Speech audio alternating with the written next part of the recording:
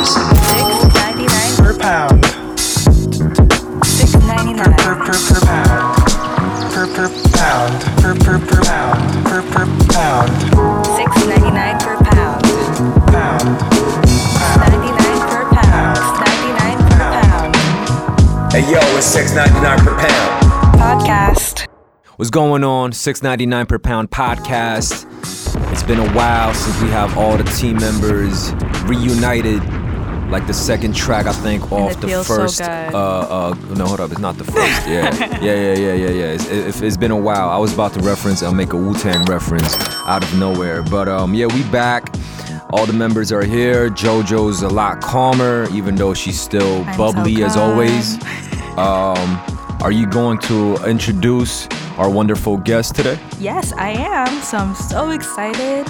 Our guest today is a scholar of housing policy and design, urban planning, and community inequality, all these things that everyone should care about. She's currently a professor of sociology and Latino and Hispanic Caribbean studies at Rutgers University in New Brunswick. I'm sure you have a lot of friends there, JK. No, I do not. Man, I don't really bang with Jersey like that. But shout out Queens to Jersey, boy. though. Yes.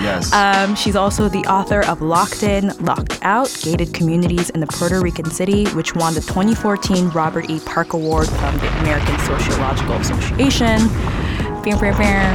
She is someone who is truly changing the world by sparking these crucial conversations and watering minds, and we're so ready to get schooled by the fabulous Dr. Zaire Dinzy Flores. Welcome to the $6.99 podcast. I think you should have rolled your R a little bit more when you say Flores. You know what I mean? Dinzy Flores. Darn it. You got it. I got it. Cool. How's it going, doctor? It's great. I'm happy to be here. Thanks for having me. So do you live in New Brunswick? Or No, I live in Brooklyn. In Bed-Stuy. Bed-Stuy, do or die. Okay. So how do you commute all the way to New Brunswick do you go every day, or is it like a... I go about 2 or 3 times a week to teach my classes and have my meetings. And luckily, we live in an area that has many transportation options. So train, car, whatever works. Got you. I think we want to first talk about your origin story. We were chopping it up a little earlier before we started this.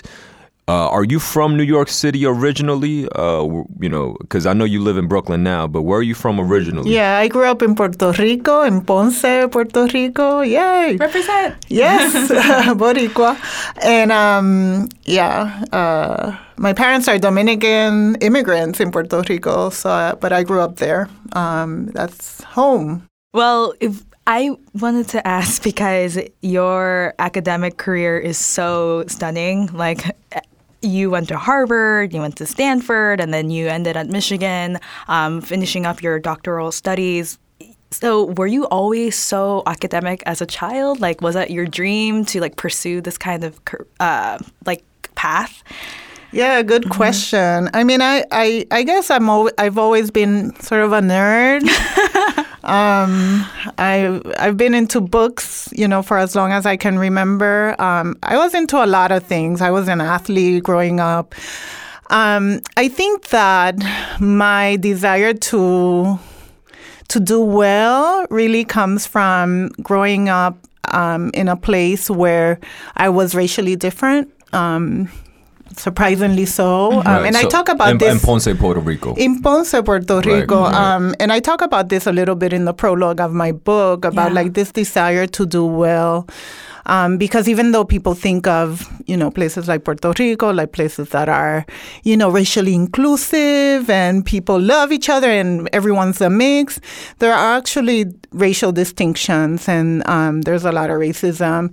And and obviously, xenophobia, and I was Dominican in background. So I felt that I really had to do well to make my name, to prove myself, really, as a Black child, especially growing up in a time where the images, there weren't a lot of dark-skinned images out there.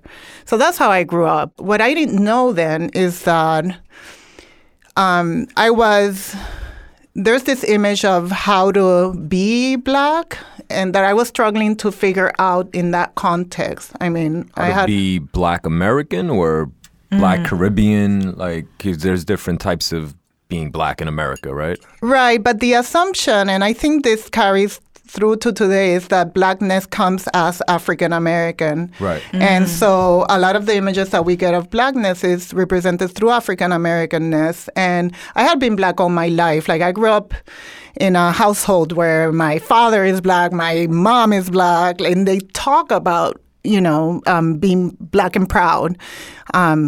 In Spanish, negrito, negro, like that was our celebration.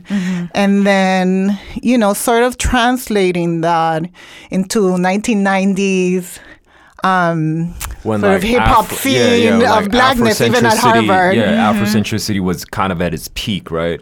Right. Yeah, exactly. You had like people like Leonard Jeffries, who's this like Afrocentric, very controversial.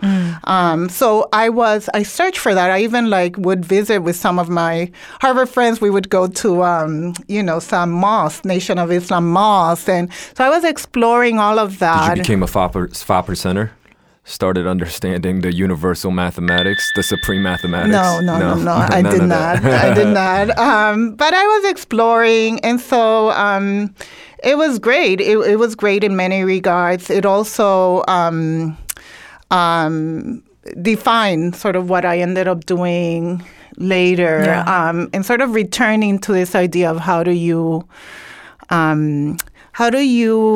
celebrate other forms of Blackness that come in different garbs, in different costuming, and acknowledge it outside of this what seems to be this global view of Blackness, right? Like everybody was watching Bill Cosby, The Cosby Show, growing up, and thinking that that's the way that Blackness should be lived, like from South Africa to, to the Caribbean or wherever. Everybody had this image of like Blackness happens in a brownstone, speaking in English with African-American art, so, and there are many other forms of Blackness globally. Right. So can you tell us a little bit more about the organization you mentioned, the Afro-Latino Forum? Yeah. How did it start? Did you start it? What are some ways that other people can get involved or learn more about getting into these conversations? Yeah, so I didn't start the organization. My dear colleague and, Miriam Jimenez Roman and the late Juan Flores, who are kind of very well-known scholars, started this organization. I want to say it was like 20 years ago. You might not want to quote me on that, but they started this organization. It's sort of like it has two faces, research and activist kind of phase, and it's tried to highlight kind of the experience of Afro-Latinidad, especially in the U.S., but its relationship with Latin America as well. And so what we have been working on is trying to work so that the U.S. Census continues to measure racial differences within the Latinos, so that we are able to understand how race informs the experience of being Latino in the U.S. So the research that there is shows us that those that are Black Latinos tend to have like lower socioeconomic measures, standards, than those that are lighter skin. So that those that are lighter skin or like identify as white or are white tend to approximate closer like white American standards of living. So and there's the AfroLatinoForum.org is the webpage, and there are opportunities there for being involved. I mean, the Afro-Latino thing has now become, I think it's becoming more popular with some figures out there that are in popular culture that are kind of Music. highlighting Amara La Negra. I don't know if you've heard of her, who's an artist who's in hip hop. I mean, even like Cardi, Wives or something? even like Love and Hip Hop? Yeah, Yeah, I think maybe one of those. yeah, hip-hop even songs. like Cardi Cardi B, B. for instance. Yeah. Yeah. I think I have so much more questions regarding race and about Latino and Latino American culture. But I think we kind of want to go back into speaking about your professional career as a professor who you've studied sociology. Is that what you specialized in? So I know sociology, it kind of expands very vastly, right? So you're talking about studying of humans and human interaction. So why did you decide to choose that field? And then what kind of like revelations or understandings that you've come across by studying sociology? So when I went to college, one of the things I think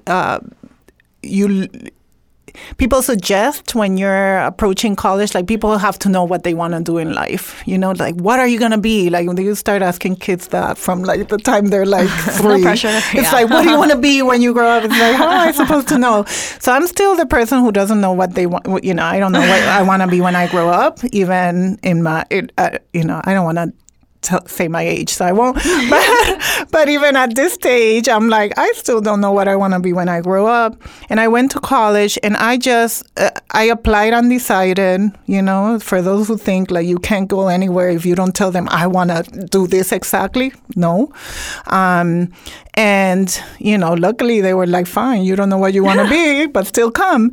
And I just shopped around. I just took the courses that were attractive to me, and sociology is where I didn't know what sociology was before it, and I just kept taking sociology courses, and I think it spoke to my desire to really understand society and to have a clue into social justice and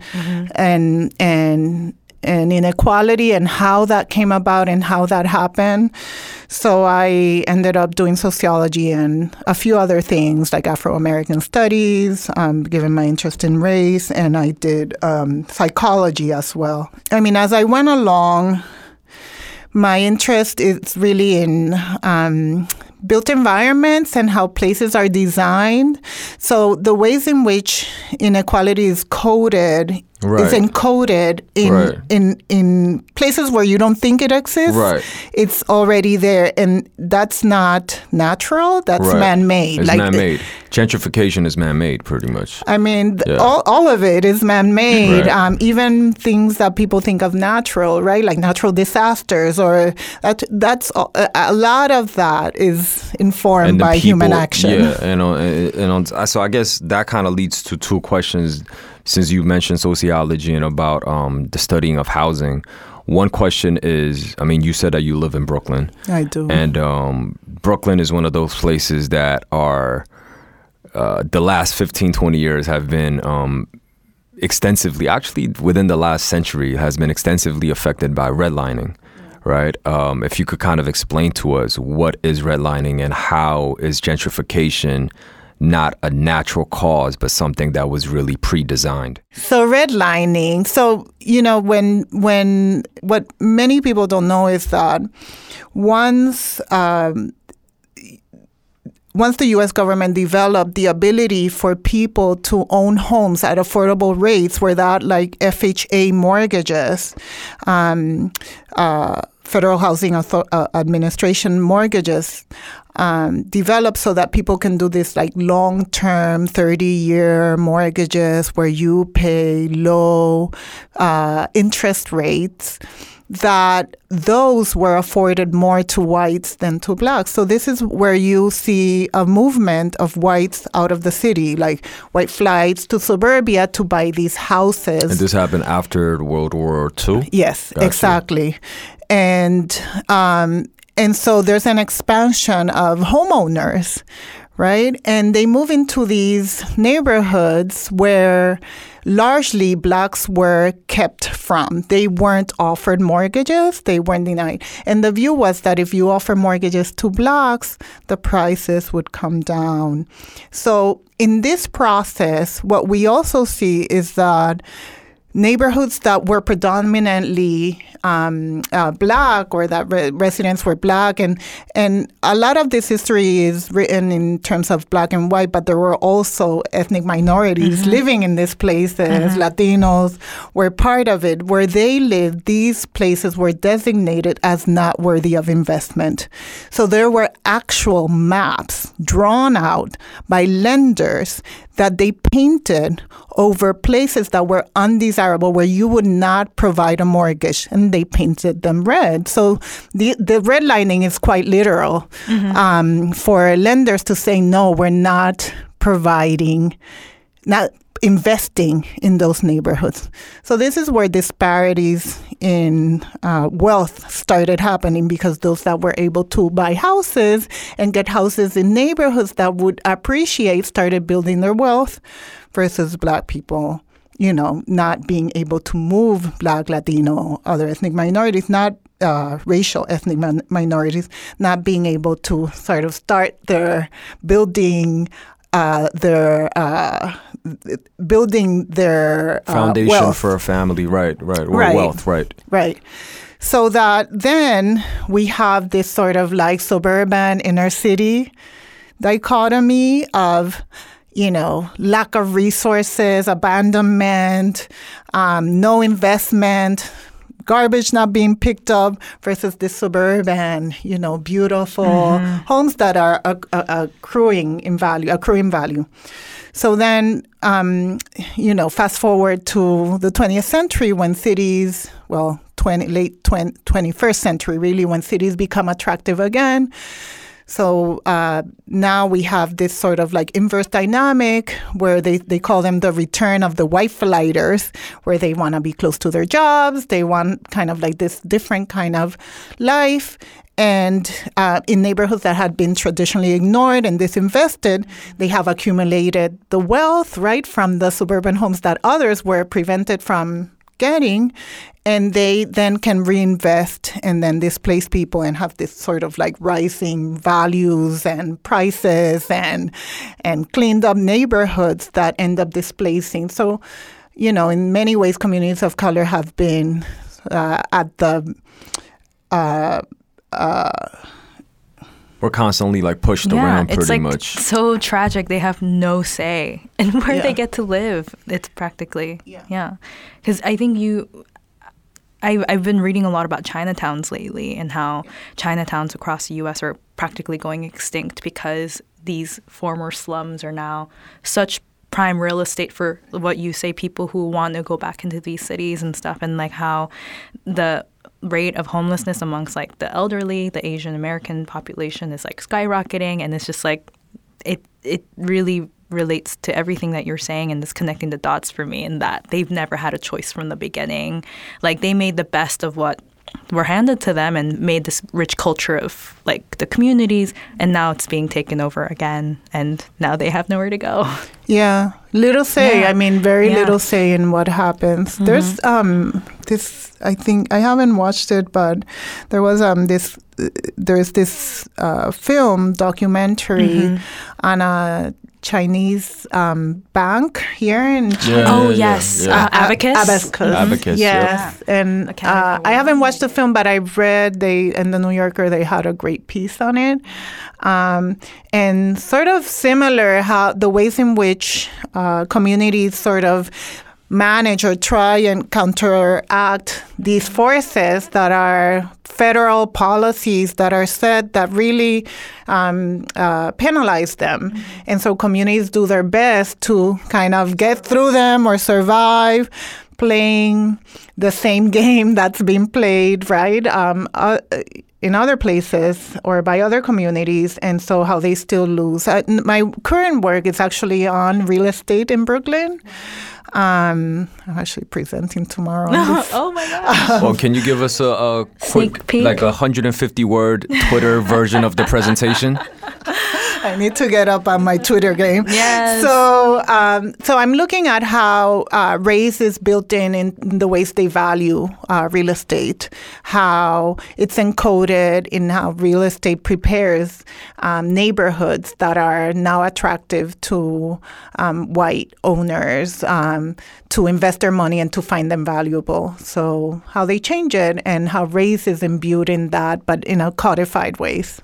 Yeah. So tell us about that codified way. Like, give us an example of how it's codified. Because, I grew up in New York, I believe, like, right before this incredible surge of gentrification really started to take place. Because, I used to get intimidated to go to Fort Greene, like to go to Fulton Mall. That was like an experience for me, especially being like an Asian kid from Queens, and going to certain parts of Brooklyn wasn't really an attractive thing to do. Like Williamsburg was like a no man's land. Like you just go there if you're like, doing graffiti, or like you go there to dump cars that you stole, so another smorgasbord. Yeah, like so now how it is now, and it changed within my own lifetime, and it changed, I believe, within the last less than 20 years, and how all of this is happening so fast. And I currently work in Crown Heights. My office is on Utica Ave,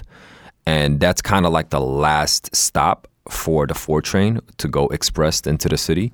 Every day, as I'm going back home, like I see more and more Whole Foods grocery bags, and it's great. I love Whole Foods, no shots against Whole Foods, but the type of people carrying that grocery bag is not shopping at Western Beef. You know what I'm saying? Like so. I'm just kind of curious to see like how is this thing able to just happen so quickly, and like. The displacement of these people. Where do these people, Latin and Black communities, and even in Williamsburg, like there was a huge Polish community there at one point, right? Where do all these people go? You know what I mean? And like, how do these real estate giants like make it so attractive for these people to just invest into these places that just about a decade ago they would have like never stepped foot on it? You know what I mean? Yeah.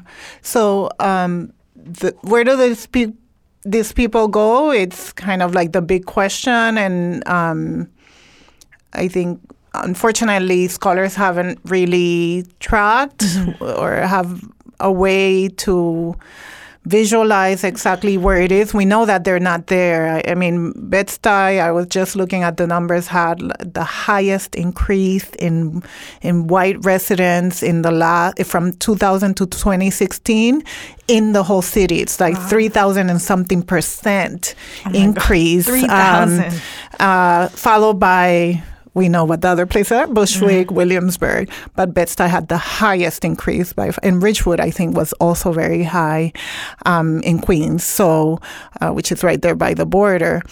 So that's the area of this, massive kind of reinvestment, because should not be this way, but white residents mean investment, right? So the question is, where do these other people go? And I don't know that has been sufficiently well tracked. In terms of what makes it attractive, graffiti is a perfect example. Graffiti in the 80s was, something that was criminal, looked down upon. But there's a resignification, a way of like saying, now this is cool. Art that has pretty happened. much like what happened at Bushwick, right? Right, in the 21st century. So that now it's about it's like art galleries on the street rather than criminal hoodlums doing, which was how it was seen in the 80s. So I think there's a resignification, and they say like it depends on who's doing the criminal act, whether you're going to define it as a criminal act, quote unquote, right? So that even the law, right? Sociologists would say it's a structure, right? Like that we develop what's right and what's wrong, but it's informed by people and their biases and their preferences. And so there are other things that are happening that I talk about in this current research that are more subtle. Like if you look at real estate and the way they portray the listings for Bed-Stuy, they tend to do this thing where they do it. They portray it as blank slates, like places where you can come and do your thing. Versus if you were doing advertising property in Brooklyn Heights, for example, and there you're already buying into this expensive brownstone that lifestyle, right. which is all painted. So it's painted in for you. They have the staging in the properties, and it looks a certain way. Versus a place like Bed-Stuy, where you're really doing away, like I call it de-blacking. De-blacking. Taking away blackness. Yo, that's a $6.99 keyword right there, yo. OMG. De-blacking. I never heard that term before, but that's crazy. Yeah, it's been offered by some of my informants. Or your informants. People that live there, Okay. residents that I've been interviewing. This is part of the research I've been doing. Right. Shout out to the informants. I never thought that I would shout out informants, but yeah, that's tight. Informants. They're not as in informants as in Yeah, of course. But that's what we call them in research, sort of, instead of saying people I interviewed or interviewees, informants, they are collaborating. They are collaborating with me in some ways. And some people call it whitewashing. I've seen that, like, written. I have pictures of that. Columbusing. Columbusing is another term which is not inappropriate. There's also, what else? I also have talked about, what's the term I use? I can't remember. Whiting out, because I think it's important to talk about the ways in which you kind of like temper blackness so that you make it palatable. Because it's not that people want to move in and not see a black person. They're in fact like moving in because they're like, they think of themselves as that authentic, they want to experience authenticity. Right? Well, there's a scholar in DC that talks about it in that way. He calls it the wire effect. Yeah, it's like they're going to an amusement park almost, right? Yeah, I think of it a little bit differently. I don't think that people want to run the streets like with the threat of being like, killed or shootouts, which is, I think, the way this scholar that did this book on DC sees it. I see it as more people are genuinely entering a new stage in like race relations where they really want black friends, like white people want black friends. Right. They genuinely have a more liberal view of what living in 21st. So they're not the.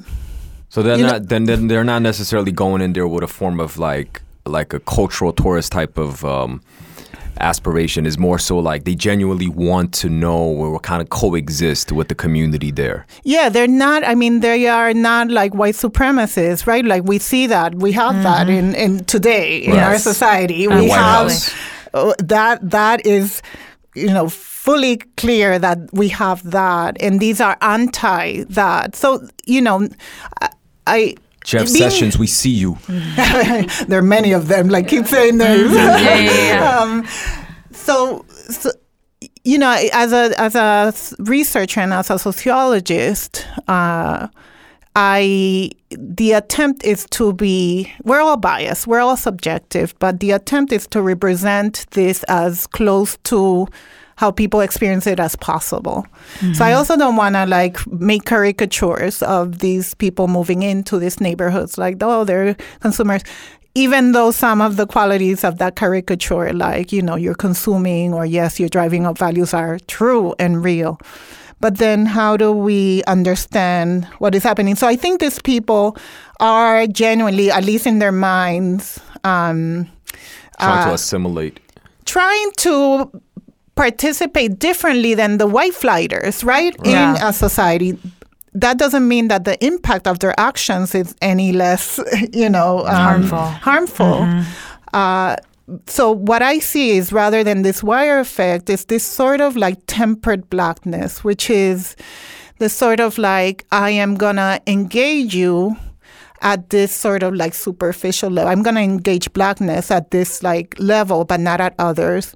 So I use the example, do you know Kehinde Wiley? He's this artist. Yeah, of course. Yeah. I mean, he recently did the Obama portrait. Yeah. Of course. So it's one of the prime examples I use in this research. So Kehinde Wiley, his portraiture is sort of taking Black men. If you look at not the Obama painting, but the others, is taking Black men from the streets. And then he also did women, but Black men from the streets, and placing them centrally in like these Renaissance like style art.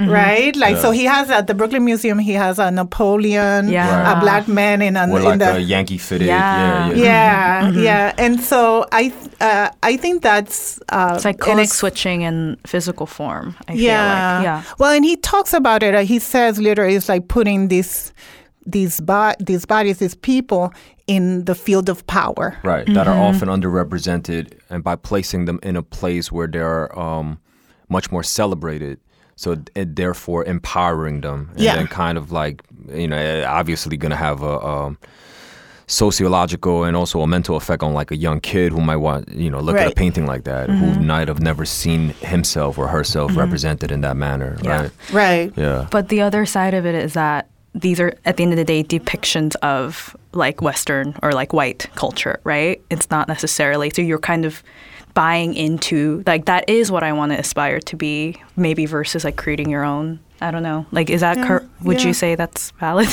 No, that's an interesting, I mean, I think in some ways it's like taking this from the street, taking, like I will engage Blackness under these terms, right? So this is from the white gaze, right? I mean, I think that it also might function differently for different audiences, right? So yes, there's an empowerment, but it's also placing it within Western culture, yes? And from the white gaze, I think it's like, now it's pretty. I didn't like that person on the street, hanging out on the corner. I don't like that person. But with the backdrop, it's like the Cosby Show. Art is beautiful, right? It's like the Cosby Show of like, let's, make them like super rich, super proper, super well dressed and palatable to white audiences, and then the ratings are going to go up. And then that's like, but there's still representation, but then like a lot of other families were like, that is not what a nuclear, like our experience is not that. That's like the top 1%. Yeah, I mean, that's why there was the Cosby Show, and then there were also like other shows that kind of like supplemented that, or kind of came after that, because, and also I think the Cosby Show, I mean, I'm sure like there were white people involved, but overall like it was like the creators, they were Black, and then their vision was to kind of create or represent the family, a Black family that wasn't really shown in that manner in the past. Yeah, and it's just like a weird, because I studied media communications, and they talked about how, they want to sell it. So how are we going to sell it? Like, okay, let's make it palatable. Even like Whitney Houston, like when she came on the stage, like, let's dress her up like beautifully, like put her on, like straighten her hair, like do all these things to like make her, like the best version of a Black person in a Western mind, in order to like, let's ease them in kind of thing. But is that, the ethics of it is like so blurry, because that was like someone who really changed the scene and then created a spark of inclusion, but at the cost of, wrongful representation. Right. So, I mean, at the end of the day, this podcast, we definitely want our listeners to take away different professional tips of like becoming or partaking in that particular profession. So since we have you, who is a more than accomplished college professor, a PhD, like so many different things that kind of go into it. You're a doctor, so I need to call you doctor. The height of academic achievement. Exactly. I'm kind of like, because she's like too much, like too many titles is glowing. There's so light like, coming from her. Yeah, you know what I mean? It's like the Buddha's light, you know what I mean? So anyway, so like how does a person become a PhD doctor? You know what I mean? Like what is the process? Because when you think of that, like, there's dissertations, there's so much writing that you have to do, and then doesn't it also take like a long period of time for you to like get approved by your peers. And I also know I know there's battles, not literally like a rap battle, but I know like different professors, they kind of go against each other about, your shit is wrong, your shit is fugazi, my shit is right. And then they write they write papers against each other. Zaire and, is nodding right now. She's like, Yeah, so they talk shit about each other, but in a very academic way, you know what I'm saying? They fire shots at each other. So so if you could talk to us about how to become a professor, a PhD, and what are some what are some daily activities of being a professor? Yeah, so it's a long road to becoming a professor, and it's not for the faint of heart.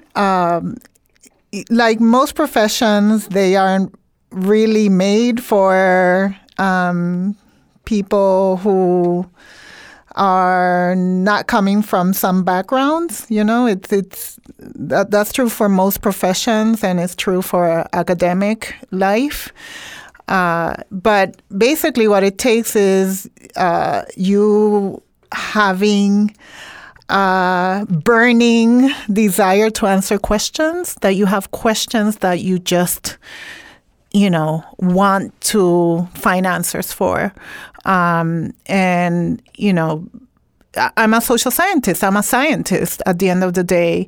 And I want to discover things. And, any day, any second of the day, I am a sociologist. I didn't know that, right? I wouldn't define myself. They say sociologists are peeping toms. Right. They're essentially, yeah. You're basically in other people's business. Right. I say my kid is a sociologist because she's in everybody's business. Right. So, or an anthropologist or a scientist. It's observing. I get burning questions on the subway. I'm like, that's a question. That's a research project.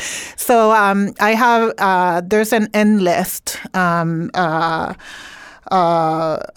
assortment of things that I want to know and I want to know more about. And so having curiosity is one thing. Yeah. But then after you get your master's, do you just go to this round table? Is there a place where you just say, hey, I want to be a professor, can I register? How does that work? So basically after usually you can go straight from undergraduate to a PhD program. Really? So you basically apply. Okay. Some people go and do a master's. Some people go and go straight to PhD programs. I often advise doing something before you go to a PhD program, to get a sense of what else is out there beyond books, right? Because then it's an immersion in books. And then you apply to programs. I always say, the ideal is not to pay out of pocket for a PhD unless you're wealthy. Hey, you should be paying so that others can use the fellowship money. But if you're not, there are fellowships out there. And so PhD, you recommend, don't use your money, get a fellowship. Usually PhD programs come with fellowships. Oh, okay, gotcha. Or for at least a number of the admitted students get a fellowship. Some don't get offers for a fellowship, which is horrible because it's not you're going to be rich, going to a PhD program. Being a grad student, it's very little money and lots of work.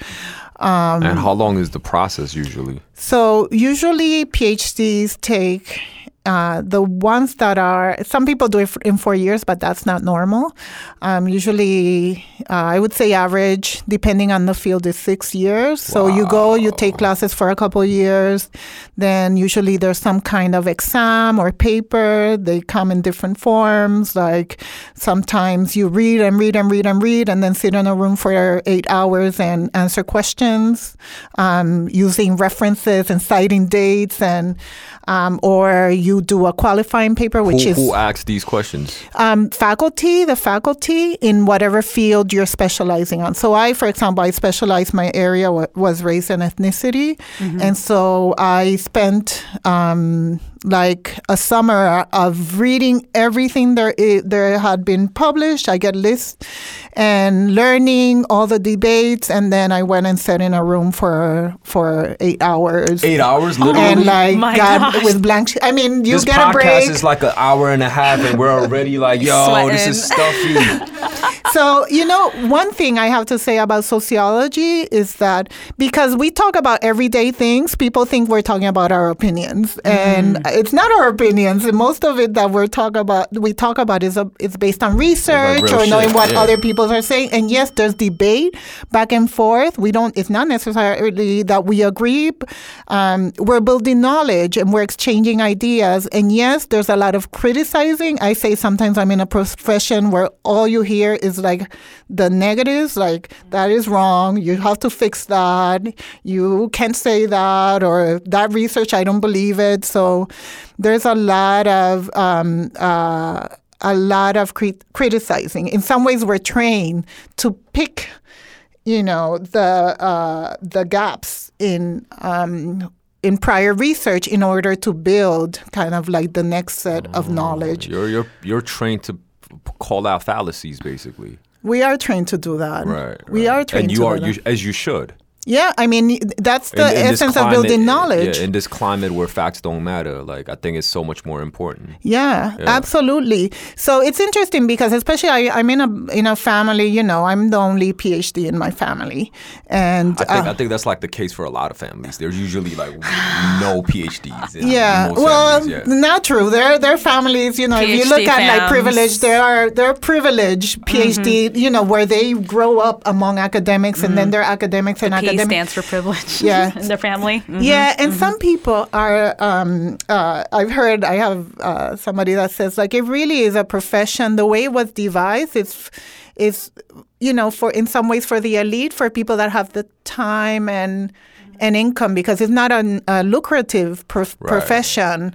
I mean, you get to a point where I'm rather comfortable just because I went through the PhD program, and then I've been in my job for 11 years. I have tenure now, so there's this thing that happens. Ooh, shout out to tenure. I mean, Tell seriously. us about tenure. I think this is like a $6.99 a little tidbit, like because when college professor says, "Yo, I'm trying to get that tenure, son," like we don't know what that is. Like we're just like, yo, what is the tenure? What is like it? why are you like working so hard like in the summer to write your dissertation to get on that tenure money? Yeah, like, what is that? Tell us about that. So once you get and a lot of the academic profession, so once you get your PhD, if you want to go to academia, and it's not the only thing you can do other things. But if you want to be a professor and have a life of the mind where you are mainly paid to do research and to teach,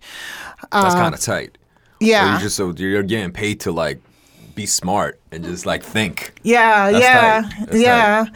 So if you get a tenure track position, and unfortunately there's a decrease in the in academia of those types of positions, and they are few and far between, which is something to think about for people that are getting PhDs. It's really hard to get a tenure track position. Is it because like the older professors are not dying yet? Is that what it is? That's part of it, but there's also kind of like funding from education being taken. How's that possible when like the college tuitions are becoming so much more expensive? Yeah, well, a lot of that goes to administration and not necessarily the teaching. So we do the work, and we're not necessarily You're not being compensated properly. Yeah, and a lot of it is going to that's temporary fucked up. positions, like Because they don't want to pay tenure. lecturers. Yeah, Right, they don't want to pay tenure, so they're just like, yo, let me just give out a bunch of part-time jobs. right, exactly. Where I don't have to pay for like insurance or any of that, right? Yeah, which is completely deplorable, the conditions of labor for temporary workers in they have PhDs, they are super qualified, they have everything, and they get paid like pennies to teach classes, to develop. Education is not valued, and we're suffering from that. I, am one of the lucky ones, and I don't know quite how it happened, but it did. Nah, because you're talented. Well, I think it's more than talent; it's luck. True. I think there's an element of that. I know many talented people that, for one reason or another, they're not. They should have this, and of course, there are all the right as a sociologist, all the inequities in evaluating people. And you're experiencing it yourself. Yeah. Meta. Yeah. So absolutely meta. And there's scholarship on this. So it's very rare to have women of color. Mm-hmm. I mean, if for anybody that goes to college, you know this. Yes. Most of your professors don't look like me. And I make sure my students know that because that informs what happens in the classroom. It informs what happens to us in the profession. So, I am one of the few lucky ones out of many, many talented women of color that I've met over the years with PhDs.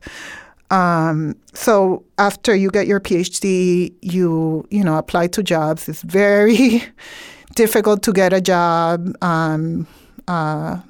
that's tenure track. That happened to me.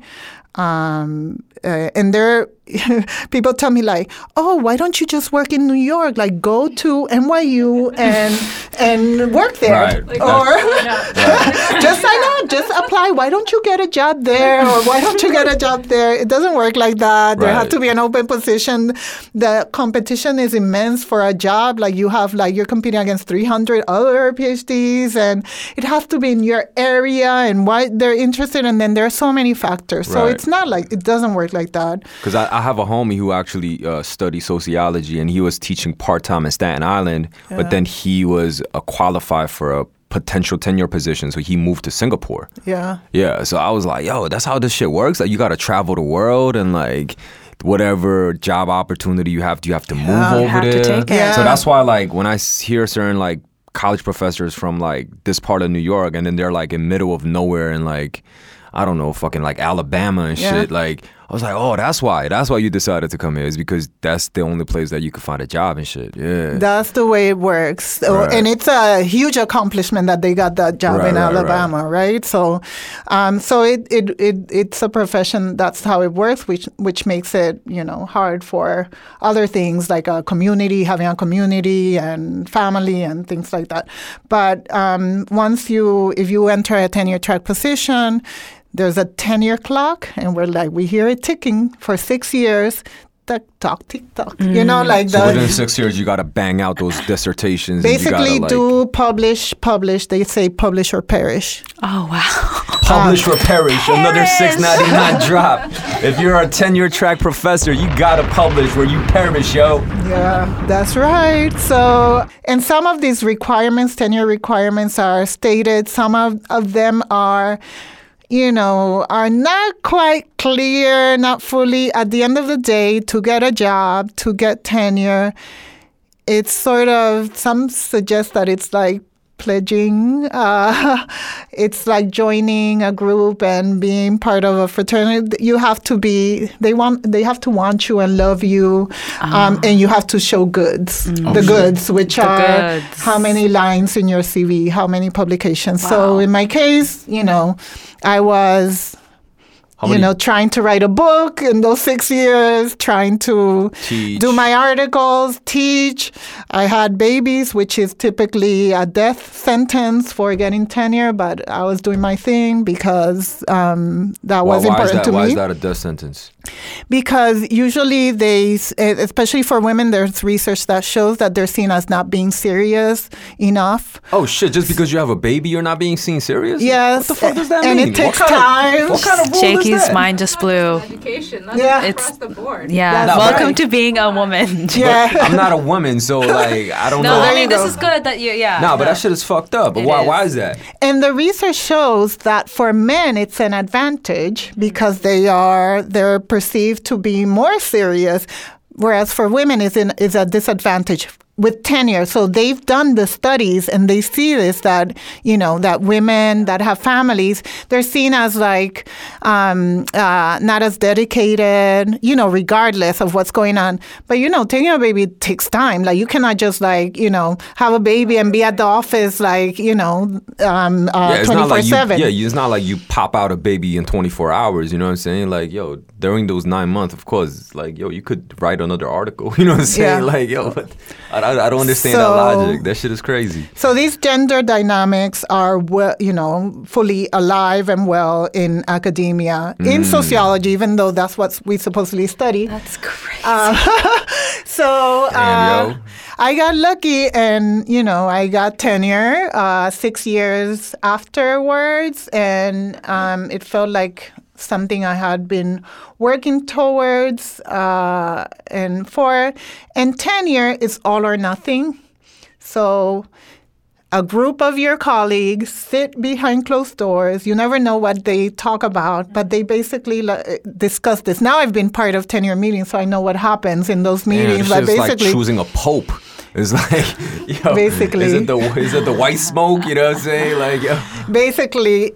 And then it's all or nothing. And all means a job for life, supposedly, unless they change the rules along the way, which increasingly there might be a move in that direction, like in Wisconsin, University of Wisconsin, supposedly they are eliminating tenure. Oh, right. That taking was a it big protest, away. right? Like recently, because I was in Wisconsin like 2 years ago for a film screening, and then I remember there were discussions about that was happening over So there's that thread, and some people say, well, yes, of course, as the professoriate changes and you see more people of color coming in, like they're changing the rules. And so because these are professions that are predominantly white male.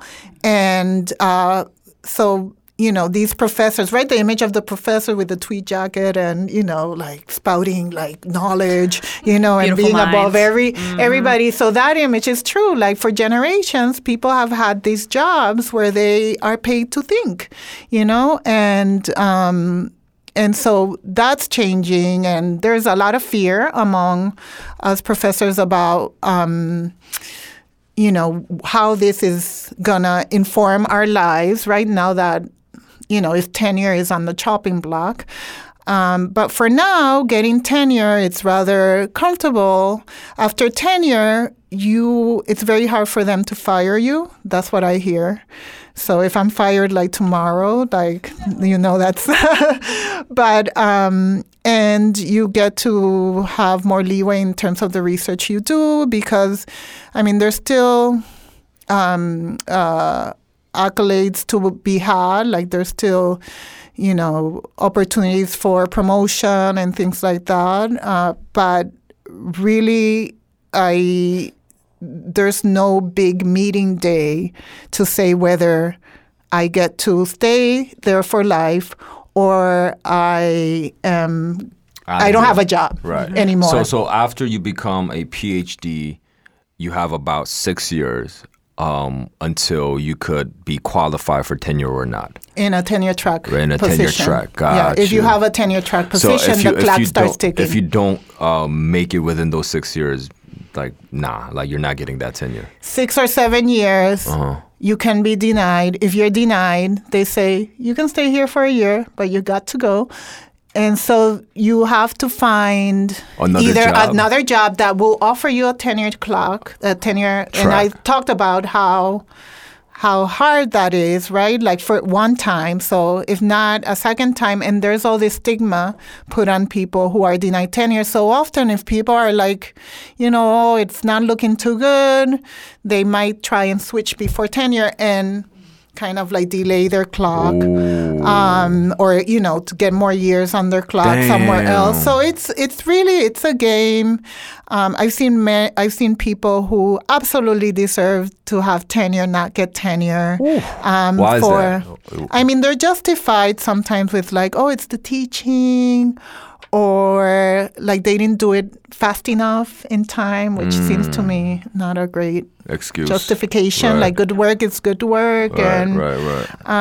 so it's not. It's a little bit a process that it's unsure. It's not well tracked. But wow, at the end, crazy. if you get to now to where I'm at, then it's. I often sailing. think about it's the best job in the world. Right. I get Smooth to sailing, right. think and write and do research That's and tight. teach. So earlier we were talking about the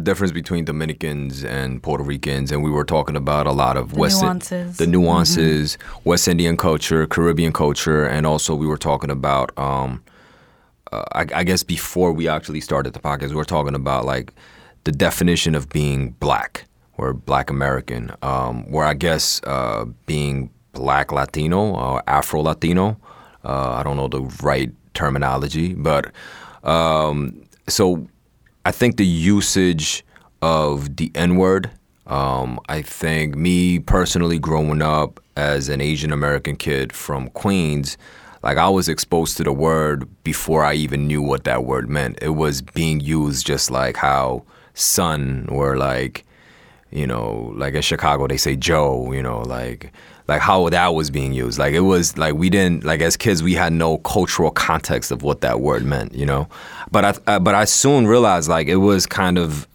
it was because like I grew up in New York where like, New York City, and then the music that I was listening to, hip hop predominantly, and then they kind of really use it as a form of when you're referring to, like they kind of injected love into that word, whereas before it was a word that was used for hate. And then at one point I remember this artist Jennifer Lopez. She is a Puerto Rican female from the Bronx. She did a song with this artist Ja Rule, the song called I'm Real. And she had this one line where she said, something, N-word, they don't know me though. And in New York City, I don't recall that ever being an issue, like a Puerto Rican girl using the N-word. But then there were a lot of discussions that were happening nationally amongst like Black Americans, and a lot of like Black historians as well, like what is like why like she is not able to use it, and some people that were saying like it's fine that she use it, and in this current climate, I think there's another Latina from the Bronx who is getting a lot of noise in music and mainstream music, Cardi B. And I believe she's Dominican by ethnicity, right? She's half Trinidadian, half Dominican. So she's half Trini, half Dominican, right? So that's like, like you're Black. You know what I'm saying? In my definition, you're Black, right? And you're from the Bronx, you know what I mean? But I think there's a lot of discussions about like some of the words that she says and the type of personality she portrays, and so, people's definitions being different. Yeah, people's definitions being different about like how to identify this person, right? We were talking about like there being light-skinned Puerto Ricans and there being light-skinned Dominicans compared to like dark-skinned Dominicans and dark-skinned Puerto Ricans, and there are definitely like differences in how they're being perceived and how they're treated in society. So I guess my question is, Afro-Latinos, are they considered Black? Can they be defined as Black? Or is that not the proper term for that? Yeah. And yeah. Well, it depends what you mean by Black. Right. Right? And I think that is this conversation to be had, like what is Black? Mm-hmm. And often Black stands in for African American, but there's Blackness. I mean, I said this before, There's Blackness all over the world. Mm-hmm. And it might act and look different, but it doesn't make it any less Black. In fact, I say like so there's an expression, that we use, the cradle of Blackness is Dominican Republic. That's the cradle of Blackness. The first Africans in the Americas were in Dominican Republic. Blackness begins not in the U.S. Blackness begins in the Caribbean. So if you take that perspective, right? I mean, the first, they're just in terms of time. And you watch things like Amistad or films like that, and you know this, like, this story has to be rewritten. Fast forward to now, where we think blackness is only African-Americanness. Well, no, there's many types of blackness born out of similar processes of slavery and conquest and all of that are being lived. So if we take that perspective, how does that reframe this question of black? Yes, there are black people all over the Americas. Some of them might not use the word black to describe themselves. Does that make that experience less about blackness? So Afro-Latinos, I actually call myself a black Latina. Afro-Latino is a much more in vogue, like current way of defining it. If some people call me that, I'm like, yes, I'm that too.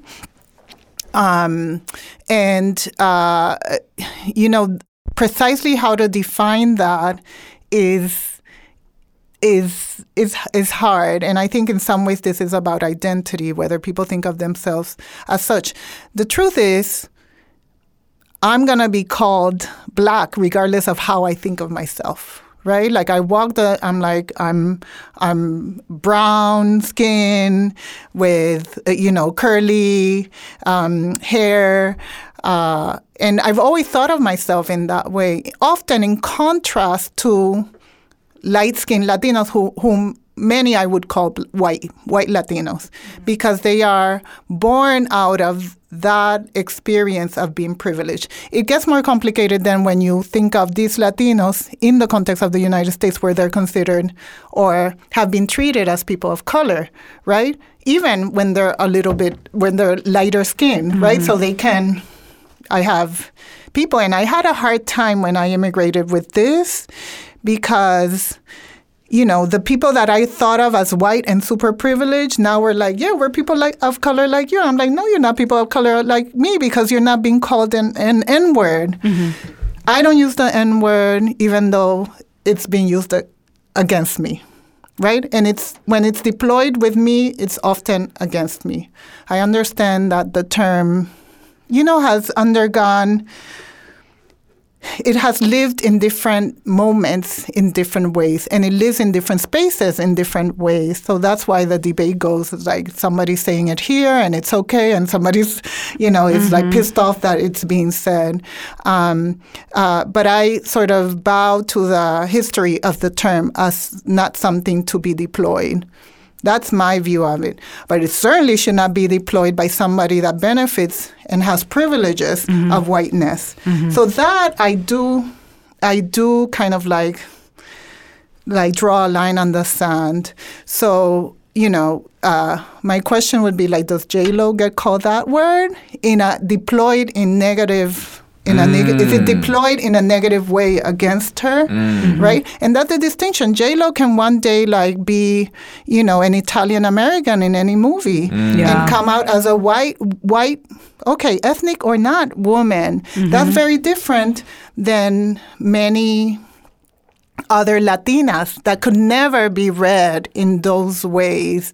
And in fact, some of the work that we've been doing, saying the ways in which Latino gets portrayed as invariably the lighter skin or the quote-unquote mestiza, like dark hair, but hardly ever do you see anybody that looks like me or looks black as a Latina on TV. So when you move to the media in Latin America, so we suffer that. We are invisibilized.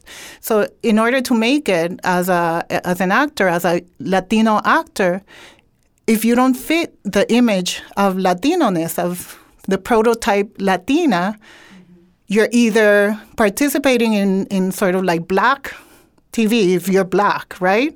So there are examples of people like this that people don't know they're Dominican or Puerto Rican or Latino because they're sort of like subsumed into like black cinema or black media. Like the guy from Fresh Prince from Bel-Air, Alonso. He's a Dominican, or even Ashley. I had no idea that he was Dominican. Alonso's Dominican? Yeah. Yo! Yeah. I mean, there's so many, and I don't even know because I'm not up on my, but the Afro Latino Forum has great like videos about these people that are. Yo, Alonzo's Dominican. But it's kind of like, there are a lot of them. when you see Korean American actors playing Chinese Americans on TV, vice versa. Right, totally. Even if they're not claiming, because they're like, well, there's so few roles for me. I mean, I guess I'll play this, even if it's not reflective of who they are. Yeah, yeah. It's crazy. And that's the debate with Zoe Saldaña, too, which, I mean, she said some unfortunate things about, like, people don't see my color, but Zoe Saldaña made it doing black, film, she's not coming in, not as a Latina, but as black, which presumes is African American, right? So to the question of how to use the term, I think that we all have to look to ourselves to see how the term circulates in society and how it is used and deployed against people, right? And it can be a celebration, but it can also have the other side at the time that it's being deployed as a celebration, even if you grew up amongst. So that's my view. And of course, I didn't grow up like that, so I can only speak from my view and my perspective. I think of a lot of when I hear in a discussion like this about Spike Lee's Do the Right Thing. Not Do the Right Thing. He did that film, which was very controversial. Bamboozled. I say Bojangles is like the chicken Yeah. Bamboozled. And he has that scene when they were watching Blackface and he shows like, I'm Puerto Rican. Like this woman comes out, he's like, I'm Puerto Rican. I'm a real N-word. I'm a real N-word. Right. I think there he very subtly indicated this dynamic of suddenly, people that have different relationships to this word, right? Deploying it and how, questionable that use is. At the end of the day, nobody can tell anybody what language they can use, although I am happy that there is a policing of the N-word happening. Now, I had to do this just because, I grew up in a part where Asian kids, Black kids, Latin kids, white-skinned kids, everybody, like, we grew up using it. We grew up using it without really knowing the cultural context behind it. And you don't, when we're back into our own enclaves, like, I feel like people still use it. But, like, I think it's I think it's a difference in using it with, like, knowing what that means.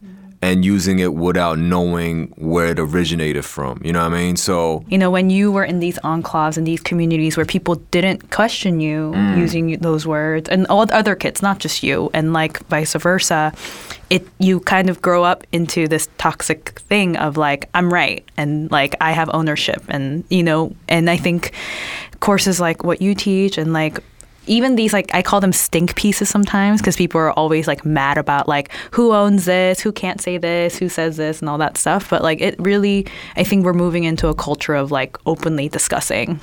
And it's necessary, you know what I mean? It's necessary. So I think leading on to that, I think you have a question about, her op-ed piece. Yeah, I think to close maybe everything is how you employ the way you approach your students, maybe with your family and your friends. We saw that you were featured on the New York Times in the Reader Stories about race and education, and you tell a story about this interaction that you have with your babies and addressing hard subjects like inequality and racism. And do you have advice for people like us and our listeners on opening these conversations and some of the challenges that we will have to face but overcome? Yeah. No, so I'm a firm proponent of having the conversations about inequality early and consistently with kids. And, for someone like my kids, and what I wrote there was this moment where we were at a beach in Maine, and they had this moment where a kid told them they could not have their black feet in their sand pool. Yo, who's this kid?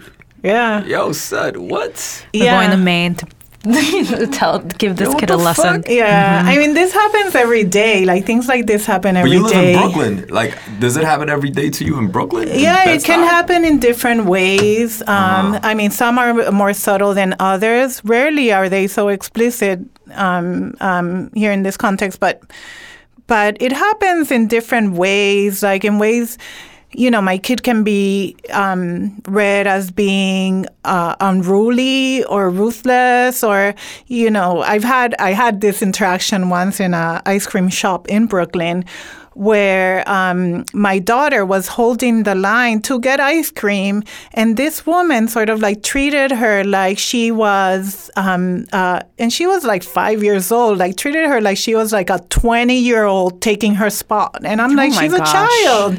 And I think that really, like, kids of color, I know research shows this too, that are treated differently in schools, but every day. You know what's crazy? I treat white people more mean. You know, like when I see white babies, I'm like, yo, move. You know what I mean?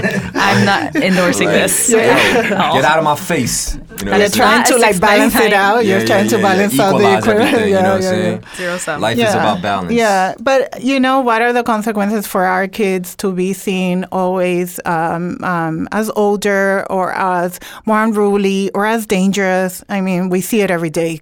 You know, they get killed. They, you know, are tracked into prison pipelines. You know, school to prison pipelines. So I am. I advocate, and it's hard to do because there's this. When kids are young, there's this like trying to preserve their innocence, and especially among white parents, there's sort of like, we don't see color. Well, everybody sees color, you know. Yeah, unless you're colorblind. Basically, and nobody is. And then, you know, there's this research on like color blindness and the ways in which people try and avoid the negative aspects of our society. They're not to be avoided. If, you know, we want to have a different society, if we want to move towards, you know, more inclusion and more equality, it takes in fighting racism and fighting like white supremacy and white privilege, takes going at it head on. It's not going to happen just based on like good intentions. It's going to happen based on you take yourself out of the opportunity and give the space for a black person. So I think that especially white children need to not be told like, no, we're all the same, but be told, you've had the privilege. You will get the privilege. People will see you as the good kid, and you use that to make room for them at the cost of yourself, you know? So this sort of like do better, be better, success, I think, has to be redefined for white people. How do you tell this to your friends? Yeah, how do you? But how do you even tell that to a 5-year-old kid? Is like, yo, you have to like, kind of like do a little less or give up a little for a person of color to have the same opportunity that you would have. Like, how do you explain that to a kid, though? You know, there was this kind of phrase that was getting popular of how when you grow up with privilege, equality feels like oppression. Yeah. All right, say that again. When you grow up with privilege, equality feels like oppression. And yeah, to a kid to kind of socialize that from the beginning. But yeah, how practically can you explain that to a child, to a white child and a black child and like other kid children? Yeah. So I mean, going back to this example, I think in that moment I attempted to approach the parent because this is obviously and I think that the biggest disappointment is that there is no interest, right? Like there's little interest in white parents interrupting their day at the beach with dealing with it. Well, my day was interrupted, period, right? My kids continued to think about that interaction. And they were scarred. I mean, I have to teach it to my kids. How do you teach it your kids? Well, so I write in this little piece that I write that my child kept asking, are people going to think like our cabin needs to be cleaned better and because there were Black people staying here?